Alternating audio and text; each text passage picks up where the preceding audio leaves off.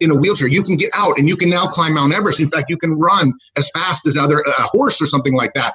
It's all possible through radical technology, but most people are so afraid of this stuff. They say, oh, I will lose my humanity, or, oh, this will make me not a person anymore. But the reality is they'll become more of the person than they've ever been. Maybe there are things way beyond what we consider humanity. Maybe there's, as we call it, humanity plus. So I think it's a matter of changing people's ways of looking at the world. We are sort of embroiled in this kind of very Christian or very, Abrahamic view of the world, where sort of God created a biological human being. That's all we're destined to be. But the reality is transhumanists believe we can completely change our structure, our physicality, everything about us. And once we believe that, and we believe it's okay to do that, then people are going to say, wow, any innovation is wonderful. Any innovation that is functional makes the human being a better sort of living entity.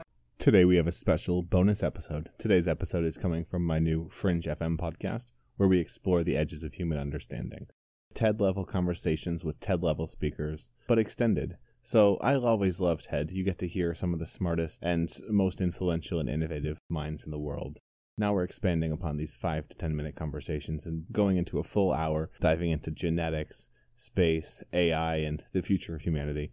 It's very interesting looking into the fringe technologies, especially when it applies to possibly investing in some of the transformational tech of the future. If you're interested, like this episode, go to fringe.fm or fringe.fm/iTunes or /Stitcher. You can find the podcast there, and be sure to subscribe. You won't be getting these in your regular feed after the first couple of episodes. Just doing this to make sure that if you really are interested in learning more about the sci-fi tech of the future, really where we are headed as a species, and really where you should be looking as an angel investor or VC, then fringe.fm. Go there, subscribe on iTunes, leave a review if you like it. Again, in any of your podcast players, just search for Fringe FM. All one word, and you should be able to find the show.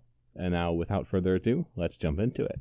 Welcome to Fringe FM, the podcast that explores the edges of human understanding and looks at the technologies, trends, and societal norms shaping our collective future. Hear the world's top minds share their insights and predictions on the convergence, direction, and ethics of exponential technologies transforming life as we know it. You can learn more and stay up to date at fringe.fm. I don't know about you, but I've always wanted to be Superman, to be superhuman, and to live forever. And that's dragged me into this world of human longevity and life extension. I have some interesting goals which I'm aiming for thanks to some TED Talks, Peter Diamandis, and the incredible work that his projects are doing. Today we have Zoltan Istvan on the program. Zoltan's an American transhumanist, journalist, entrepreneur, and libertarian futurist who ran for president of the U.S. in 2016 to raise awareness for transhumanism. In 2017, he announced his intent to run for the governor of California under the libertarian movement, while also promoting the ideals of transhumanism. In today's episode, we'll cover why Zoltan believes he'll live forever and the fascinating science of life extension, Zoltan's thoughts on artificial intelligence and the future of humanity, how Zoltan sees blockchain fitting into the bigger picture, why he wants a bionic heart as quickly as possible, and the future of nation-states and politics in a world where people live infinitely longer. I give you Zoltan Istvan. And to add the excitement, today Zoltan has a reporter from BuzzFeed following him around, doing a story and profile on him, his life, transhumanism, and how and why he's running to be the governor of California. I give you Zoltan Istvan. We choose to go to the moon in this decade and do the other things, not because they are easy, but because they are hard. My most important first question is, what is beauty? Oh, wow, what a tough question. But I have a pretty singular answer that perhaps some people won't like, but I think beauty is whatever your purpose is, and whatever your purpose is, how to most functionally achieve that. I'm an entire functionalist when it comes to beauty. I don't see things as pretty or gorgeous or things like that. I only see a way to achieve the goal and to do it most expediently. So whatever is the most functional path to achieve something is the most beautiful to me. And I heard your goals have changed since you spent some time in Vietnam. Yes. I had a pretty close near-death encounter in Vietnam with a landmine while I was working for National Geographic. And it really just changed my perspective on how I feel about death and how I feel about living. I felt like after that moment, instead of dedicating myself to a career like writing and telling people about the news, I wanted to overcome death through science and technology and perhaps use my journalism skills towards that. So I've now been, I guess, what you might call a full-time transhumanist. And I want to talk a little bit more about transhumanism. The purpose of this podcast is to explore the sci-fi future that we're working towards, and that's so much closer than most of us expect. So tell me a little bit about transhumanism and what people need to know before we dive deeper. Sure. Transhumanism is a social movement of perhaps now tens of millions of people around the world that want to use radical science and technology to modify the human being and also to modify the human experience. It can be anything from the use of exoskeleton suits to get out of wheelchairs, or brain implants to communicate directly with machine intelligence. It can be things even as simple as driverless cars, but whatever it is, it's radical technology improving the human life. And we're changing quite a few of those areas, as you brought up. What areas are you most excited about right now? Well, I think just from a sheer purpose of spreading transhumanism, what's really most amazing is this idea that we are literally starting to get rid of almost all disability. The idea that wheelchairs exist, they may not exist in 10 or 15 years. And wheelchair companies are very scared because they're a $50 billion industry. And yet through exoskeleton technology, we may not have anybody in wheelchairs anymore, except maybe right when they get out of surgery in a hospital. But the idea that you would have paralyzed people, quadriplegic, paraplegic, there are so many different transhumanist technologies, whether it's stem cell technology put directly into your bloodstream, or whether it's other different types of technologies like exoskeleton technology. It's something that's definitely improving the human being and literally eliminating disabilities. How do we work at avoiding challenges with the incumbents? So for instance, when cars were first getting invented, we had electric motors, we had gas-powered motors. Electric motors were better by all standards, and yet gas-powered motors won out and till today have been mostly dominant. That's starting to change, but the industry's fought back upon it. And you see this time and time again when innovation comes. How do we make the change as fast and smooth as possible so that we don't have people stuck in wheelchairs for no freaking reason? Well, that's the tough question. And, it really has a lot to do with culture. We have been conditioned to this concept of deathism. And that's this idea that everybody believes that they must die. And the reality is that the human body is a machine. It can be modified. It can be tampered. It can be completely changed. If we start understanding that transhumanism is sort of the operating method moving forward for the human race, then we understand that everything in our lives is simply matter in itself, actually, and we can change it, we can modify, we can tamper it. So when you talk about, changing culture and telling people in a wheelchair, you can get out and you can now climb Mount Everest. In fact, you can run as fast as a horse or something like that. It's all possible through radical technology, but most people are so afraid of this stuff. They say, oh, I will lose my humanity. Or, oh, this will make me not a person anymore. But the reality is they'll become more of the person than they've ever been. Maybe there are things way beyond what we consider humanity. Maybe there's, as we call it, humanity plus. So I think it's a matter of changing people's ways of looking at the world. We are sort of embroiled in this kind of very Christian or very, Abrahamic view of the world where sort of God created a biological human being. That's all we're destined to be. But the reality is transhumanists believe we can completely change our structure, our physicality, everything about us. And once we believe that, and we believe it's okay to do that, then people are going to say, wow, any innovation is wonderful. Any innovation that is functional makes the human being a better sort of living entity.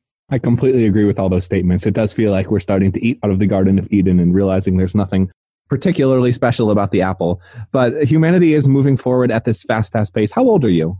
I am 45 years old. Do you have a goal? Well, my goal is to for you to ask me that same question when I'm 145 and me to say 145, I'm still here. My primary goal in life is really not to die. And my primary goal through that is spreading transhumanism in the life extension field of science as a means of bringing people awareness so that they also might join our social movement and, give it resources, contribute to it, become scientists, start to study aging, start to study engineering, machine development, all these other things, so that the transhumanist movement grows and grows and grows. And I feel like my goal is primarily moving that movement forward so that myself, my wife, my 2 children, my neighbors, my family, my country, my species can survive indefinitely and perhaps one day not die. Hey, Matt here. Quick timeout. I wanted to let you know that my goal, 153, I suppose since I'm slightly younger than Zoltan, that makes it a little bit easier, and to help add 10 to 15 years of lifespan to humanity in the next 10 to 15 years. That's a big part of why we're doing FringeFM, to be able to achieve 10x goals. That's my 10x goal, and I encourage you to have your own. Now, what happens after that, I don't really know, but I do know that life's going to be very interesting, and I'd like to be around to see it. Yes, it will. And after we broke the 4-minute mile, suddenly it happened over and over and over again. Once you see something's possible, it does transform a bit. Now, this is a bit more technological, but still.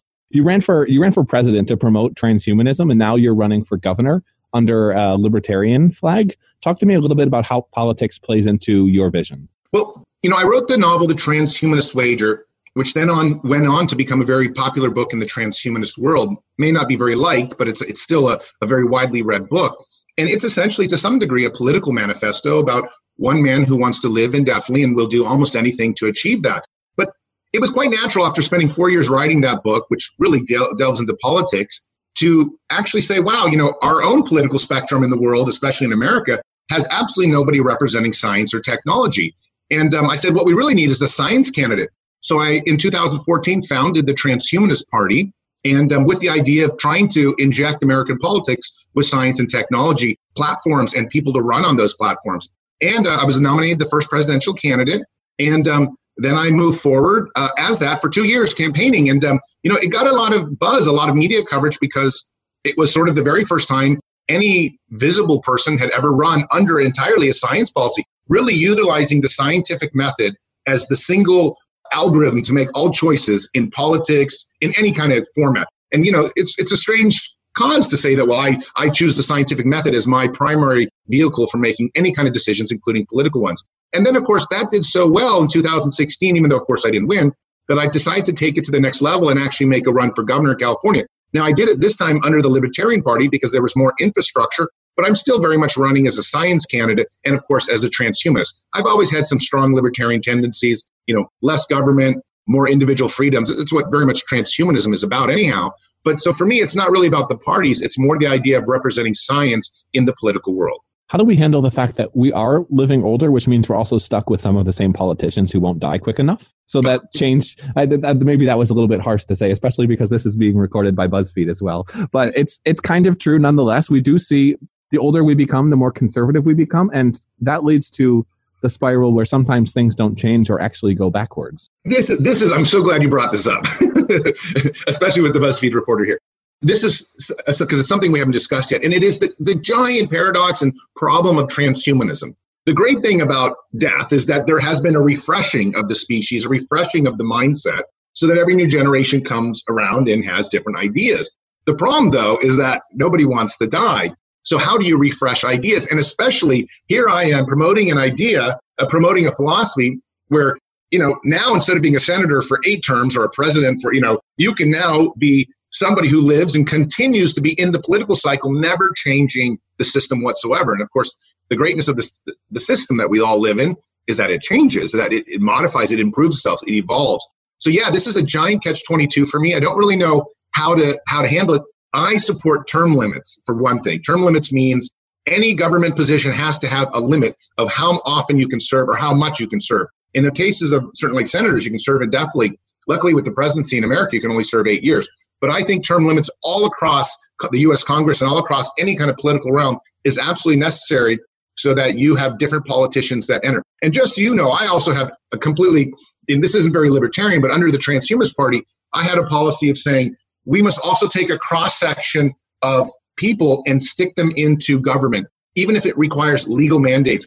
I cannot imagine that right now, 40%, for about 41% of the U.S. Congress are attorneys in United States Congress. And I've said this again and again. Lawyers think a certain way. That certain way is not very beneficial for the mass of people. I think we need carpenters. I think we need nurses. We need journalists. I think we need doctors. I would like to take a cross-section of the different careers that are out there and mandate it that they serve in the U.S. Congress and serve in government so that we don't just have lawyers, dramatically running the countries. I think if we took people from other fields of life, we'd have a very different thing. I also think it might be necessary to mandate that women, 50% of women at least must serve, or at least something that's equivalent to whatever the population is. Maybe it's 51, 49%. I do not like the idea that we have a bunch of old, rich white men running our country. I think that's been one of the most stifling things that humanity has kind of, at least the United States, has had to suffer under. Completely agree. But to run the experiments you're talking about means flipping the system on its head. Now, that is happening in some of the blockchain and decentralized type movements. I'd like to get your thoughts on that and where those potential movements could head and converge with the things that you're talking about. Well, blockchain is still to be seen what it can do, but it's showing every promise of being revolutionary in terms of where the world can go. When I spoke recently at the World Economic Forum, the Global Futures Council in Dubai, blockchain was the talk of the town. And I am a big believer in it. I understand it's still taking time to work out the little things that, all these radical technology do, but it could be as big as the internet. Hey, Matt here. Quick aside. If you're a libertarian or interested in politics and the economics of government and life, this is going to be an incredibly interesting idea Zoltan's putting forward. So make sure you're listening, tuning in, and paying attention. So I'm a big believer in it. I also think there's a lot of other different things. This may sound a bit strange, but as a libertarian, I've written about the idea that freedom can better be achieved through radical transparency, not through radical privacy.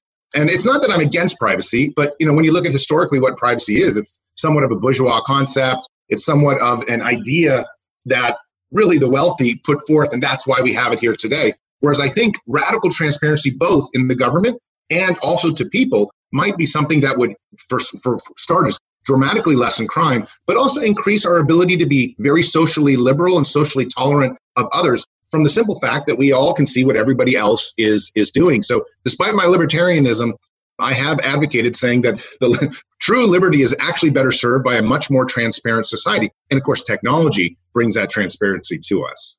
Assuming we can get out of our filter bubbles. Yeah, well, that's the big problem is really, we're being controlled. Our social media and everything's done through these giant conglomerates and corporations. And, they're determining right now a lot of how we express ourselves and how we're seen. But I'm hopeful that blockchain is going to be something that's so decentralized that maybe our social media experience and this transparency I'm speaking of becomes almost like an open software movement where it's just completely decentralized and there's nothing in the way of it. So whether you choose your privacy or complete transparency, it's something that's much more of your own volition than it is right now, let's say through Facebook or Google sort of watching and controlling us. It would be good to have options. The problem I see is that most people don't even realize options are valuable, and worse yet, are willing to give up all of those options for a 1 second immediate gain. It's a little bit of a catch-22. The people that realize it's a problem are the ones who are already economically successful enough for it not to be a large problem.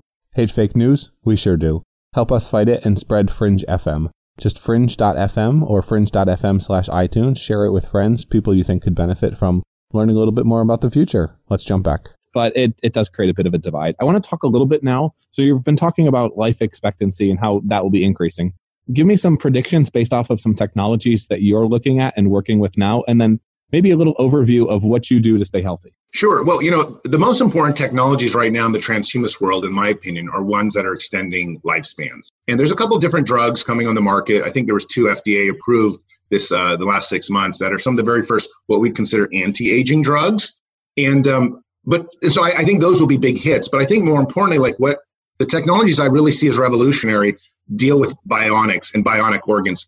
Most people die from organ failure. So we're in the kind of this age where in the next 3 to 5 years, you're hearing this already, there's robotic kidneys, there's robotic pancreas, but really it's heart disease that kills, number one killer in the world, kills about a third of everybody we know. So it's really the robotic heart that becomes, I think, the holy grail of modern medicine and starts to change almost everything that can be out there. Besides the idea that you can control your bionic heart, you can slow it down when you want to sleep, you can speed it up when you want to have crazy sex or do stuff like that or go surfing. But the idea is really, we need to start to look at replacing our organs with something that's better and something that's probably machine-like, but something that might also just be entirely synthetic biological material.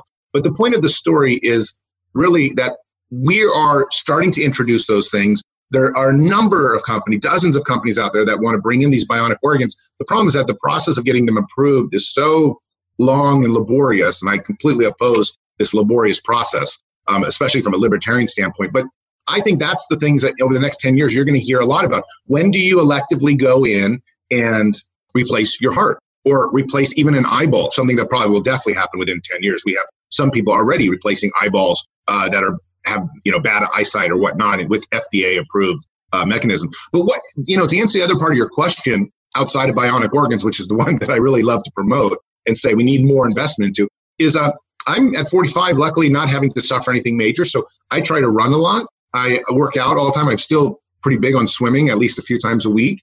And I would say, other than that, I just try to eat well. I don't eat too much meat if I can avoid it. I'm not a big meat eater, and I also try to avoid synthetic foods. Anything that's organic is definitely better for you, in my opinion, rather than a bunch of drugs being used to create crops. And sometimes I'll take nootropic pills, and sometimes I'll I've even done some stuff like neurofeedback. But, mainly at age 45, I just try to stay healthy by exercising and eating properly. Meditate? Say it again? Do you meditate? Oh, I'm sorry. Do I meditate? Oh, that's a tough question. So I used to meditate. The problem with the big problem with meditation, and I would like to meditate, is that, wow, I can barely find 5 minutes anymore to do anything. I'm so always behind. And I now have 2 kids and married and all these other businesses and whatnot. So if I was living in a perfect world, I would have more time. And I think I would very seriously meditate. I used to in my 20s, and it was great. I hear the saying is something to the effect of, if you can't find 5 minutes, you should meditate for 10. But I'm not great at it either, so I can't really talk. So it seems like you're biggest on bionics in terms of life extension. Why that versus something genetic engineering, CRISPR, or potentially even uploading consciousness? A quick aside for people who aren't familiar with CRISPR. CRISPR is the technology that allows humans, essentially as simply as working with Microsoft Word, to edit genetic sequences. We can find, edit, cut, and replace in a copy-paste type manner. It's really quite terrifying. The genetic code of life. We'll be doing another episode on CRISPR coming later on, but that was just a quick aside. It is one of the greatest technological breakthroughs of our species, in my opinion, as it allows us to take evolution. Well, so genetic editing in CRISPR-9 would probably be the second, and probably very close in terms of what is better than bionics. The problem, though, is with CRISPR is we really haven't, even though we know it's the most important science of the 21st century, and certainly I think more than AI, more than bionic organs, whatnot, we still haven't figured out as a society if we're going to move forward with it radically fast. And we also aren't sure, given how radical it is, that we can literally grow eyeballs in the back of our head and things like that, whether we can use it to actually reproduce organs. But in the end of the day, I still don't want another Zoltan heart. I want a machine heart that's going to be far superior to my heart. I want an eyeball that has the telephoto vision of 50 miles versus my normal eyesight, and microscopic vision. There's no question that while biology is good and we can make biology better, I think in the end of the day, it's always going to be something machine and ones and zeros connected to the cloud that's going to be the most sophisticated. And so I'm still holding out for the bionic heart rather than growing either through genetic editing or through organs of pigs, which I have a friend who runs that kind of company, and these kinds of things. I mean, these are great ideas, and they're definitely important to pursue, and money should be going into them. But I'm still a big believer that I want actual metal and bionics and internet and DNA and ones and zeros inside my body, and not just biological reformations, whatever we get from genetic editing. As long as you never go through a really big magnet, you're okay. Yes. I want to talk about now. So when people do start to live longer, A, when do you start to see these life expectancy gains start to happen? And B, what happens as we have a planet with more people? Well, I think the life expectancy gain is happening dramatically already. I know the statistics say that, in the last 2 years, Americans are living less than ever before, but I think that's a skewed statistic. That is because of obesity. And, I think anyone that's a transhumanist that really is actively engaged in these technologies, that works and has even just a little bit of money, is able to live a dramatically longer because they're able to make better health choices, get better health care, better things.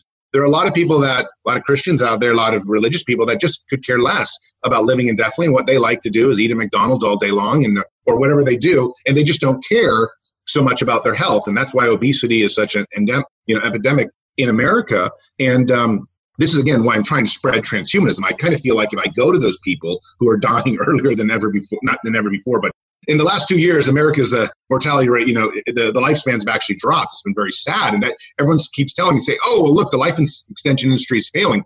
But that's not the case. The case is there are more and more people living beyond 100 years than ever before, and now even beyond 110. A lot of it just has to do with resources. Of course, that's a whole other question and a bag of worms. But the reality is that I think every single year that you gain now gives you an opportunity to live another year. We're in this incredible moment in time when essentially, if you can stay alive the next 15 years, you have a very good shot of staying alive as long as you like.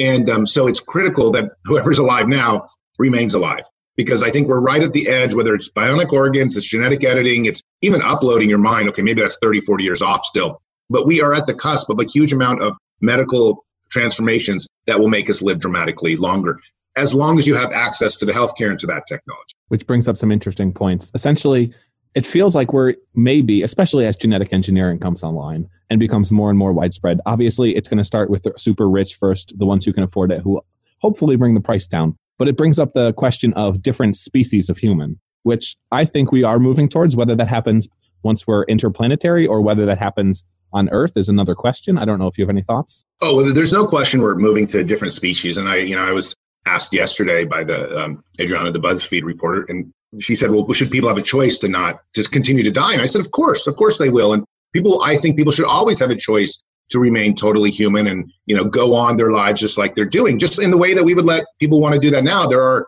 Amish in America or whatever that, still don't want to use electricity. And I think that's fine. Everyone should have their choice as long as they're not harming children or something like that.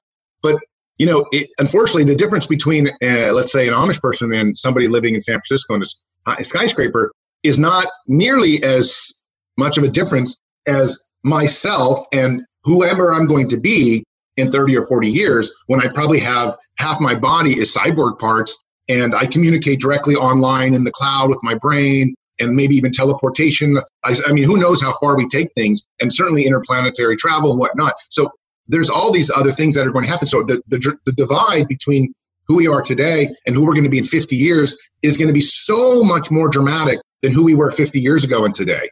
And I think it will be clearly a new species and probably something called transhuman. And we have to be very careful about that because it's going to be almost like godlike people, these people that have these new types of technologies inside themselves that live indefinitely, that don't get disease, that have endoskeleton parts that allow them to lift 5 tons above their head when, your neighbor can only lift his 200 pounds or whatever maybe.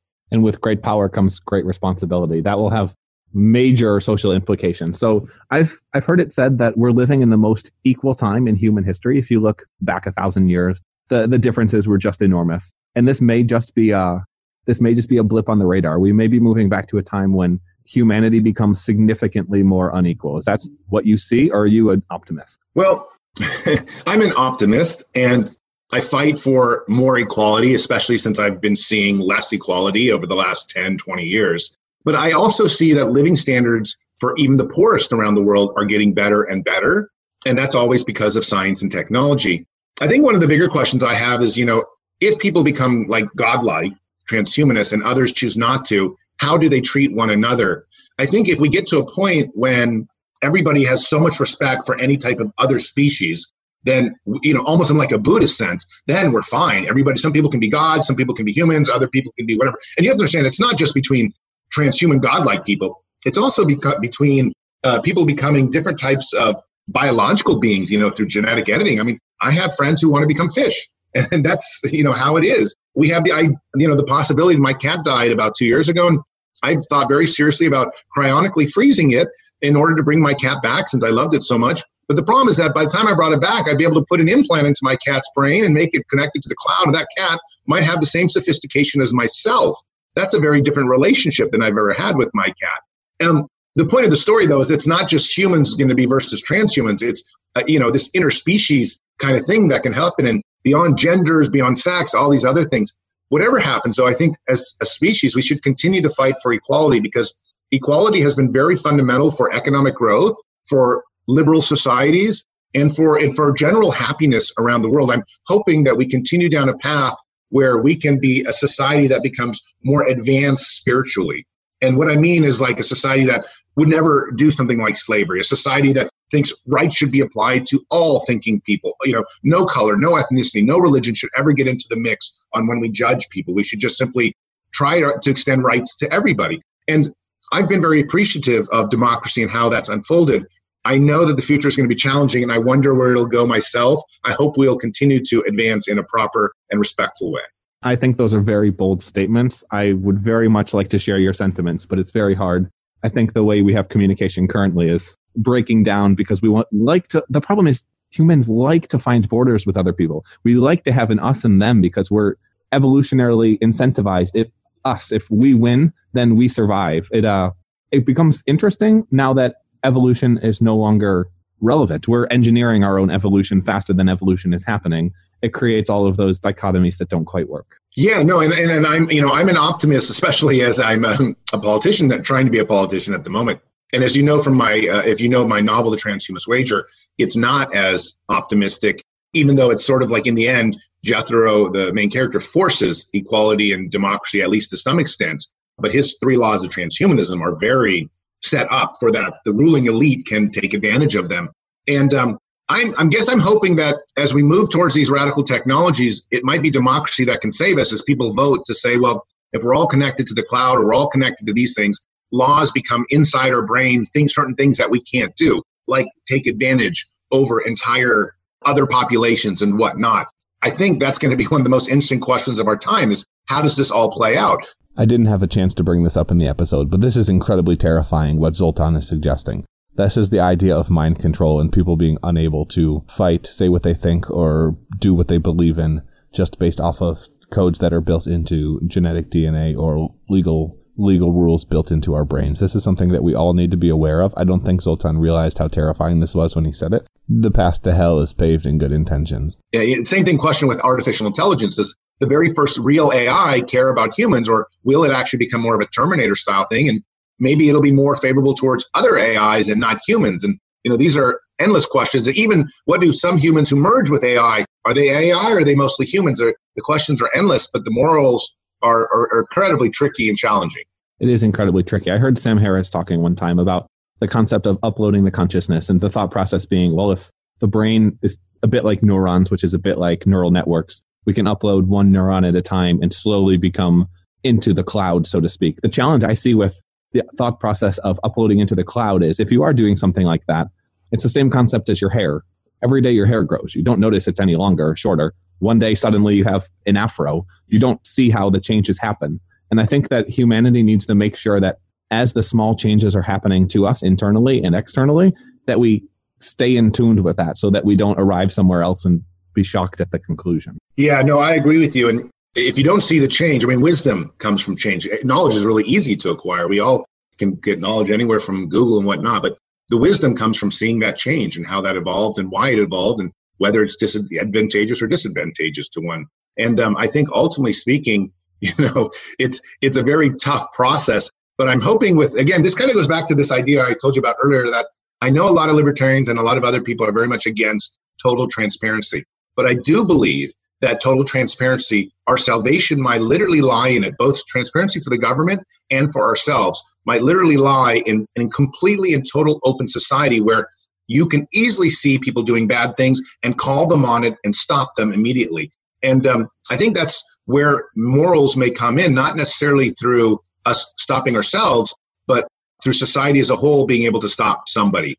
And I'm hoping, again, this kind of goes to this crazy transparency idea where in the future, everybody might be visible to everybody else so that we're able to, I guess, control people better and make sure nobody does the wrong thing. Communist utopia? It could be. And I don't like to use the word communist because that sort of entails to me a financial system. We might still have capitalism. We might still have competitiveness and stuff like this. But I think when you talk about, the mind hive, this idea that we're all interconnected, there might be a lot of, when people do bad things, they usually do bad things in the dark. They usually do bad things behind fences. They usually do bad things when they think nobody is watching. As soon as you put a camera in a very public area, the amount of crime, the amount of bad things drops precipitously. And I tend to believe that we might have much more freedom in a world where we're completely observed rather than, because we won't, we'll know better than to do things. We'll have to think, okay, wait a second, I'm not going to do that because my neighbor's going to watch me do that or whatever. And I think, I understand there's limits to this. I'm not saying this is a perfect philosophy, but I do believe that there is an argument to be made that a new moral order could be achieved, one that really guarantees all the freedoms we want, but also places a lot of kind of social limits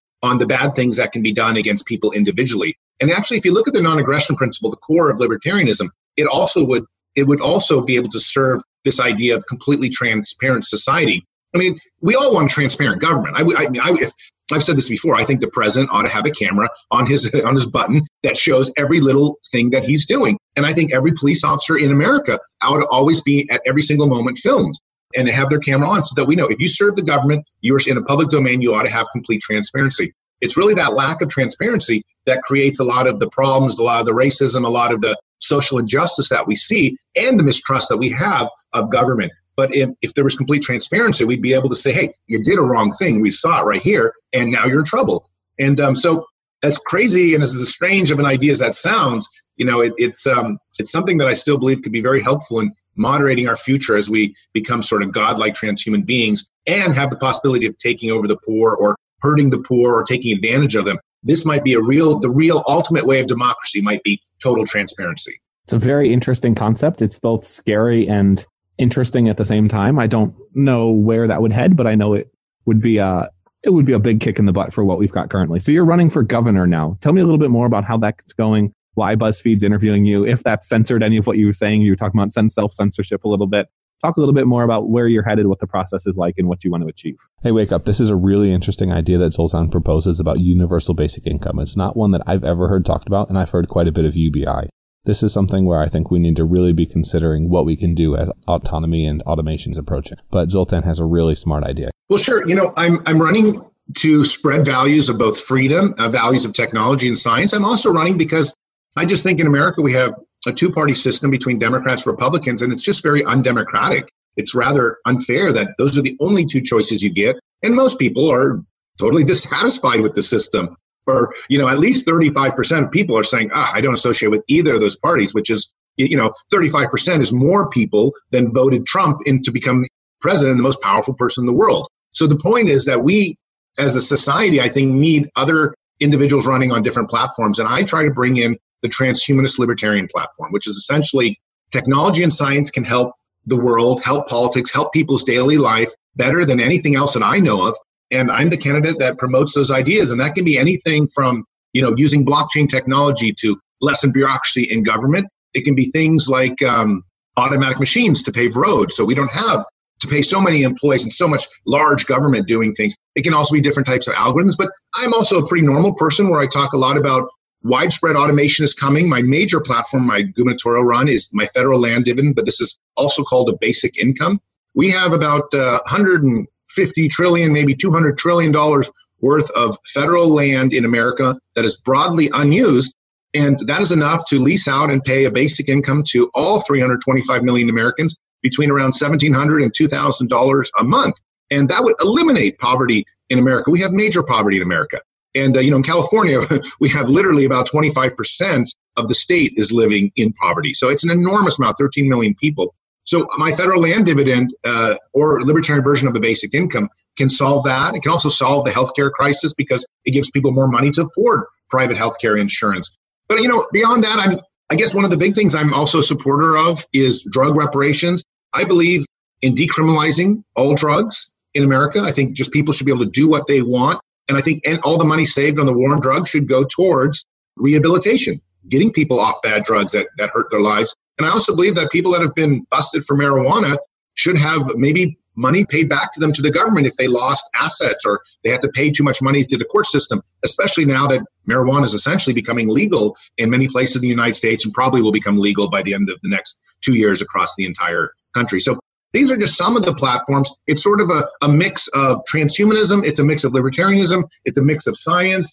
It's a mix of just sensibility. But I always try to say, I try to use the scientific method to make all my decisions. I never try to make personal ones or subjective ones. I just try to say, what is the best for the people and how can we best achieve that? And, what are the algorithms for doing that? And that's something that not enough people are asking. That's a big part of the reason I wanted to get you on. What is one topic that you would like to see addressed on the podcast, and who would you like to hear speak about it? Who do I want to hear speak about it? Well, to be honest with you, what I'd love to hear is, and I think, I don't know where you're broadcasting from exactly, but I think one thing that'd be very interesting, a book came out just today. I was going to release it probably in the next few days, between Ayn Rand, her writings, and posthumanism or transhumanism. And I think, we have a 4 or 5% following of people that really, really like, a lot of libertarians especially, that like Ayn Rand, and yet nobody has really written much about her ideas of objectivism and the new world. And I was a big student of Ayn Rand for many years. And while I like her work, I have always been saying, my God, she's totally out of touch with what the future is. Her A equals A is not something that's compatible with modern physics. But none of the major Ayn Rand players will debate me or work with me on this because they're so stuck in saying that her objectivism can't be changed. And I keep saying, no, my God, transhumanism changes all of objectivism. So if you had a chance, I think that'd be a very popular podcast because more and more people need to talk about it. And like I said, I really like the work of Ayn Rand and objectivism. However, I think transhumanism changes a huge amount of the equations. Ayn Rand never considered that robots would end capitalism. Ayn Rand never considered a whole bunch of the different things. So I think that would make a very popular podcast. And yet nobody has done it. This book that I saw today was the very first time someone had addressed this issue. I mean, you have to understand, President Trump is an Ayn Rand fan. I mean, these are many of the world leaders, if you ask them what some of their favorite books are, they'll list her books she wrote, and yet nobody is discussing the transition between transhumanism or the future and some of her writings. And I think that needs to be addressed. It's an opportunity to really not only show her flaws, but also to praise her and show how good she had done. But there's so much more to be done. I listened to a podcast recently. I haven't read Ayn Rand personally, but the host pointed out something that in the novel, none of Ayn Rand's, whoever the higher order beings are, not a single one of them had children, and that it was not exactly geared towards libertarianism. It was more a satire played off of that because the chosen ones, so to speak, didn't have the one true happiness of humanity, which is having children. It was a very interesting take and something not a lot of people talked about. I'll see if I can set up something, but I would need someone smarter than me to talk about it or to read the books more extensively. Well, if you have a chance to read any book, read The Fountainhead because it talks about the virtue of the artist, and it's wonderful. Not exactly all her philosophies, but it's wonderful. And of course, that's the same book that Trump said was one of his favorite books, that Gary Johnson said was one of his favorite books. I mean, it's a well-known book, but it's so interesting because I just talked to the BuzzFeed reporter yesterday about the strange phenomenon that a huge amount of transhumanists don't have children either.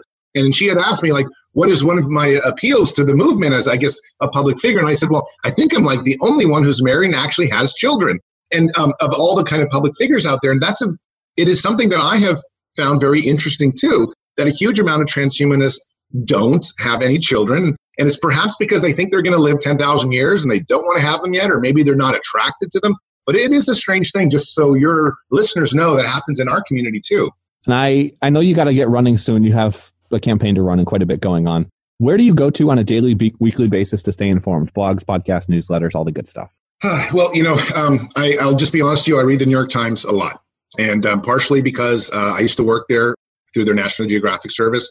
So I trust them. And I know when I've been involved in a few of their stories, they fact check, read religiously. They will call you and go over every single word of the story before it's out to make sure it's accurate. So I've been through that process both as a writer for them and as somebody being covered by them. So I trust that. So that's often where I go for my first bit of news, just to see what the headlines are. Then, when I want to see the bias that's happening, I will juxtapose CNN and Fox on the internet. I'll just go look at the headlines at CNN, and then I'll go look at the headlines at Fox, and I'll know where the playing field is on fake news, on not necessarily fake news, but the manipulation of the news and things like that. After that, I then, when I really want to get a good in-depth story, I often go to Reason.com because I think the writers at Reason really take a lot of time to present their libertarian point of view. And they're also not fans of any kind of they don't try to spin things. And they're willing also, I think, to laugh at themselves or say that, this is crazy or something like that. But, that's really where I would say I started the New York Times, and then I go look at the other left and right wing sources. And then, of course, I have a few little frivolous places I go. But I would say Twitter is where I also now look for a lot of the temperament of the country itself, just what comes through my feed. Twitter does a very good job of putting out what almost in the sense of something tabloid-like, but yet that's very important. And so I get a good amount of my news. And of course, now Twitter releases stuff almost first because it's not that they release it; it's that somebody else does and hits the news feed first. So those are, I say, my first 5 sources. I wake up in the morning, and I also go to Wall Street Journal for business news. I still take business pretty seriously. That's good. Have a president that knows what they're doing. I think it's important. Zoltan, thanks for coming on today. Where's the best place for people to find you online? The best place is just to go to my website. It's zoltanistvan.com. And, I have a ton of my videos uploaded there and a ton of my articles and different types of coverage. And, of course, I have social media, Facebook, Google+, LinkedIn, Twitter, all that other stuff. You can find me. And I wrote a novel, The Transhumanist Wager, which, if you haven't read it, is definitely a very good introduction to transhumanism and also a bit of a controversial book and is fun to fun to see what World War III could look like in a transhumanist way. And I think, other than that, it's just you can Google me and find whatever I'm working on too. It seems to pop up a lot. We'll throw links and all the good stuff to the show notes. Guys, check them out. Say hey. If you're in California, you know what to do. Zoltan, one last challenge for the listeners. Give them something to take away, to do. Sure. If I'm going to challenge you, I'm going to say automation is coming. I was speaking at a high school yesterday. It's amazing to think that these kids think they're going to go to college, take out degrees, and then in 20 or 30 years, you're going to be doing the same career. There are robots coming for all the jobs. My wife is a surgeon. There's a robot coming for her job. I can tell you that. It doesn't matter that she trained 19 years to do what she does. With that in mind, think what you really want to do with the future if a robot was going to take your job and you had no way to just take a career. I support a basic income, so hopefully you'll still be provided for. But what do you really want to do with your life if it's not about working? What kind of art? What kind of others, pleasures, traveling, music, whatever.